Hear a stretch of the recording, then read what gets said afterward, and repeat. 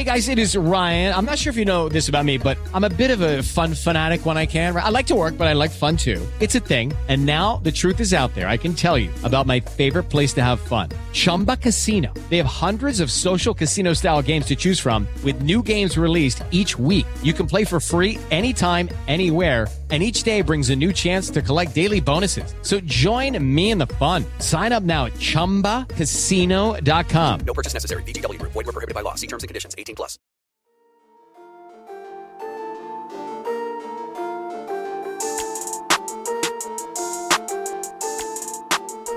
Hey everyone, my name is Chris Lambert, and on this channel we talk Kanye West. And today we are talking 808s and Heartbreak because it is the 12-year anniversary of this album, which, happy anniversary to 808s and Heartbreak. You might be wondering, Chris, why didn't you make a video for My Beautiful Dark Twisted Fantasy on Sunday?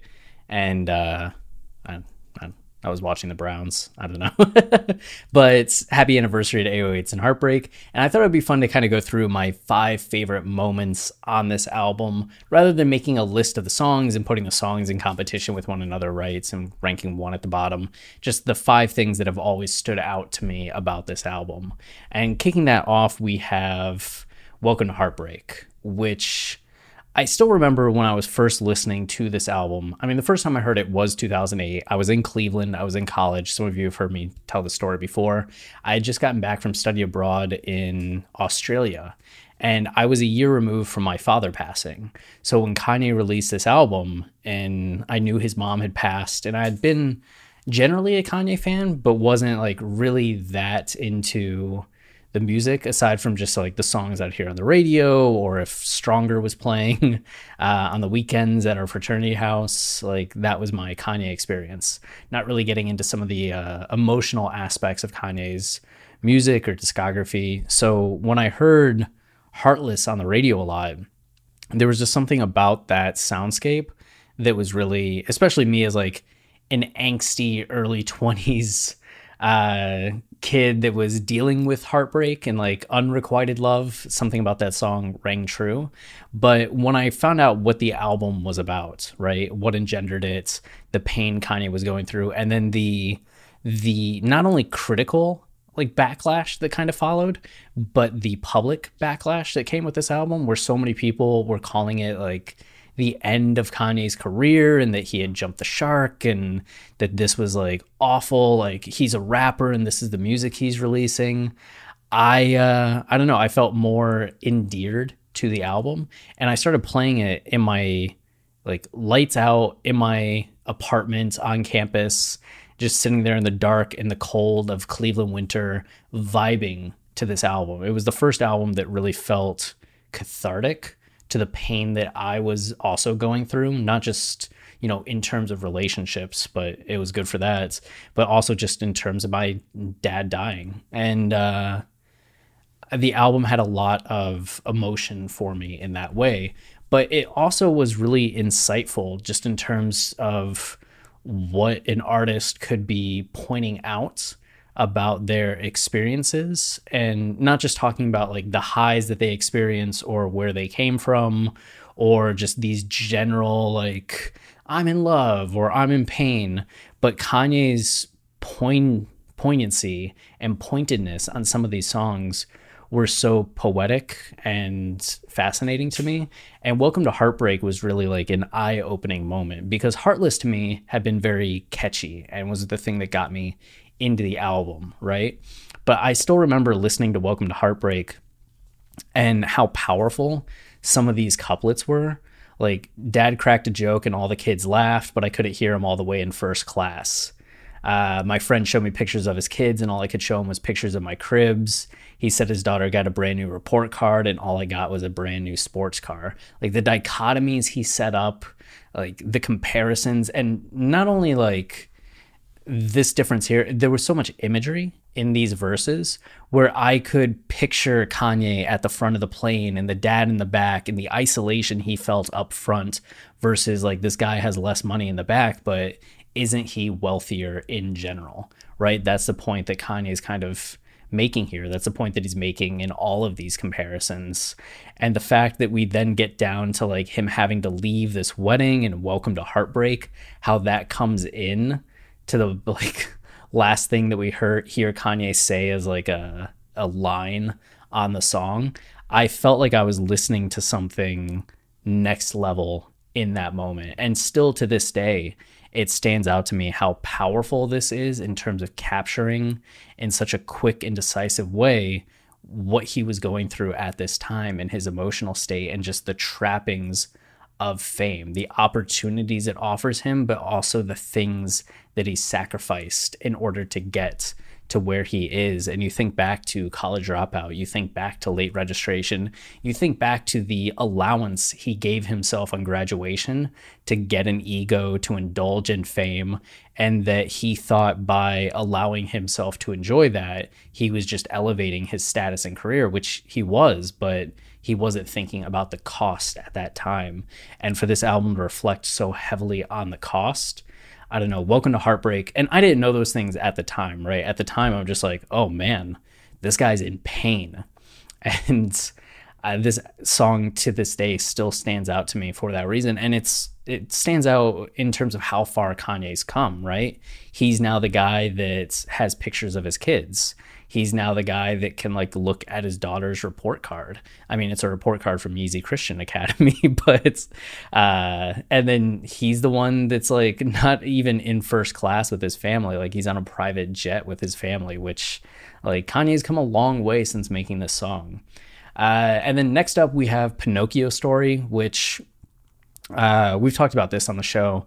I get why Pinocchio Story isn't necessarily a draw for everyone, right? The fact that it's a live performance and it's not like production wise sounding the best because it is just a live like example of him doing a ad lib at the show, right? It's not necessarily musical. It's more of like a prose poem, not even a prose poem, but like a spoken word poem. You have the audience. I know there's people that like skip this. And there was a period of my life where I would kind of skip Pinocchio Story and didn't really think much about it. But over the years, this is one that's just become more and more powerful for me. And it's different than Welcome to Heartbreak, because Welcome to Heartbreak, I feel like, was just about lifestyle. And that these are a lot of things that he's changed, as we just said, from getting married, and now he no longer has the same issues that he had in this song. But with Pinocchio Story, I feel like this is still kind of like a problem for Kanye. And while it's not the same thing, like he has found love, but there's still like this dehumanization that occurs in the media and from the public. And there's still this distance that he has from reality that he starts to get at in this song. Like, I think this song really does set up My Beautiful Dark Twisted Fantasy really well. And I don't think that's intentional, right? It's not like Kanye's like, oh, how can I set up my next album 2 years ahead of time? But it just shows how the continuity that Kanye has in terms of like, he's already thinking through ideas and concepts that are going to emerge on the next album. And by the next album, he's had more time to work on those, develop those, but you can often see the seeds of those concepts in the previous works. And the fact that you have lines like this, and there is no Geppetto to guide me, no one right beside me, the only one was behind me. I can't find her no more. I can't find her no more. I can't. Oh man, just like he's never, like, he has a wife and kids now, but he can never recover the loss of his mom.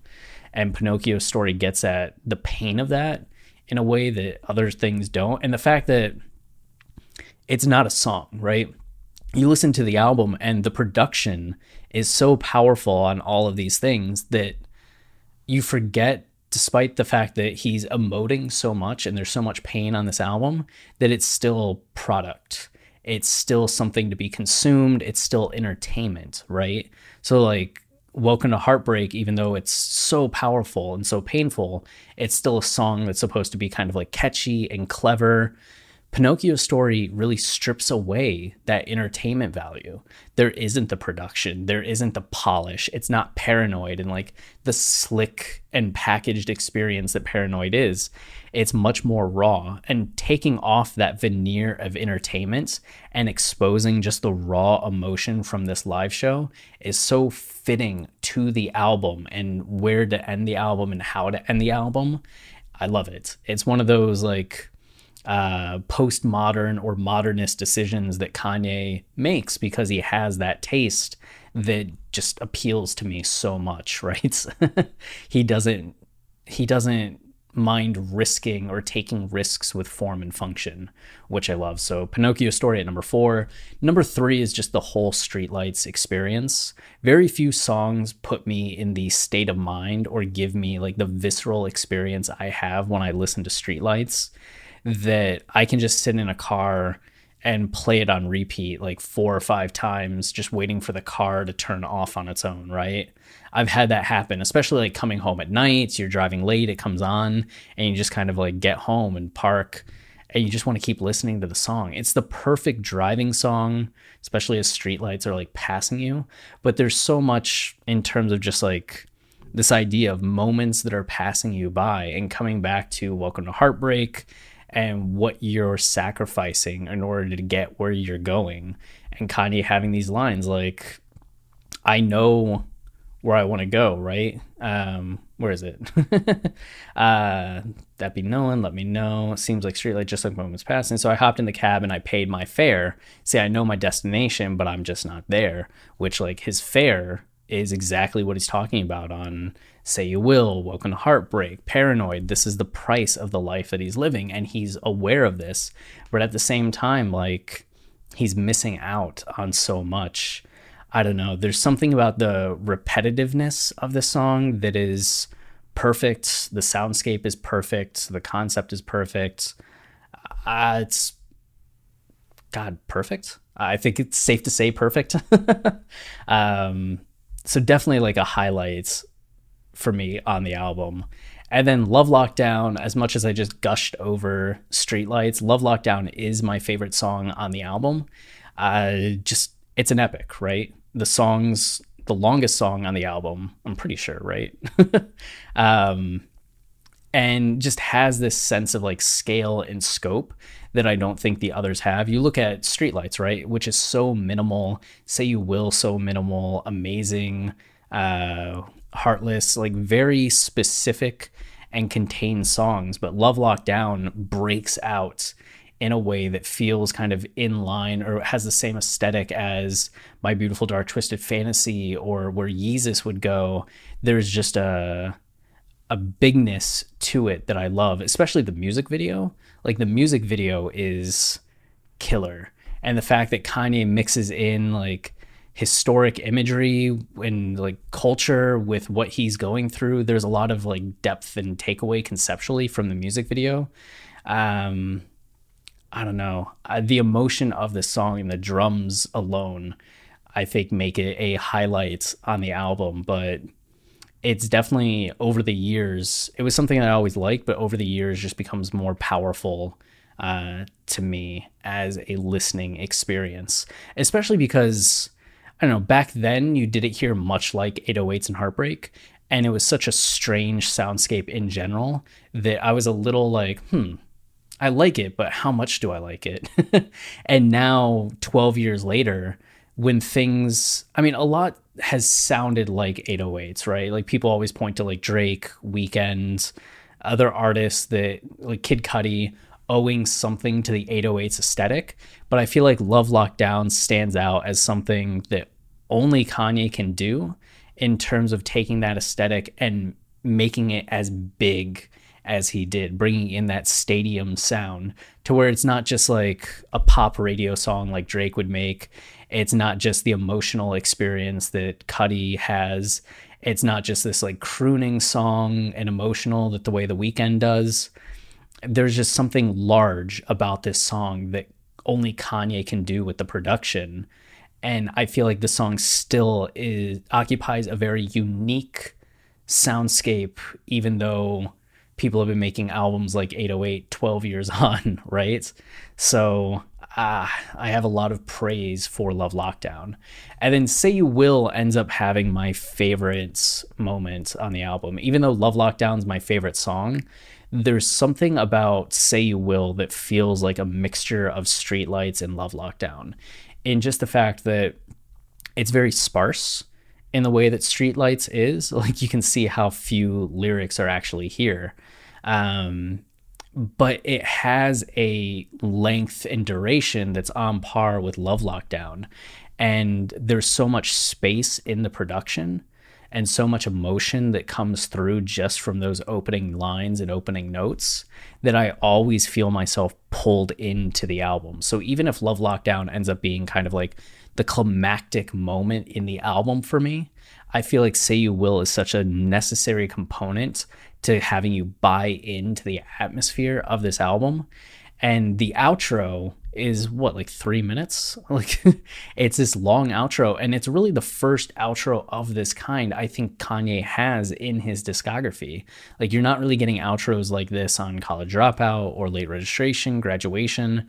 And when you have this here, this is kind of like the progenitor of the Runaway outro, or the Devil in a New Dress outro, or the Hold My Liquor outro. It's the first one where Kanye really went with this big atmospheric scene setting, scene stealing outro that makes up kind of the majority of the song, like the iceberg, right? That's under the water surface of the song. And I don't know if that outro gets praised enough. So I just want to take some time to give a shout out to the Say You Will outro and how magical it is, and just how necessary this song is on the album.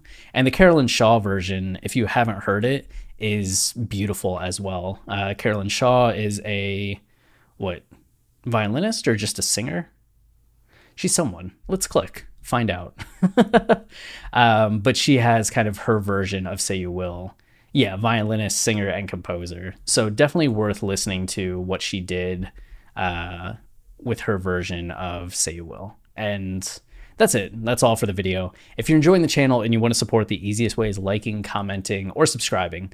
Any of those three things tell YouTube this is a channel people engage with, and then they show it to more people, which goes a long way. And we also have our podcast, Watching the Throne, a lyrical analysis of Kanye West, where we go line by line through Kanye's discography and do lyrical explanations of the narrative and thematics. And it will forever change how you listen to Kanye's music. You can check out our College Dropout season currently on Apple Podcasts, Spotify, wherever you listen to podcasts.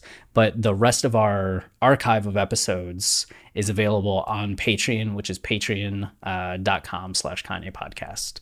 And until next time, stay wavy and keep it loopy. Cheers.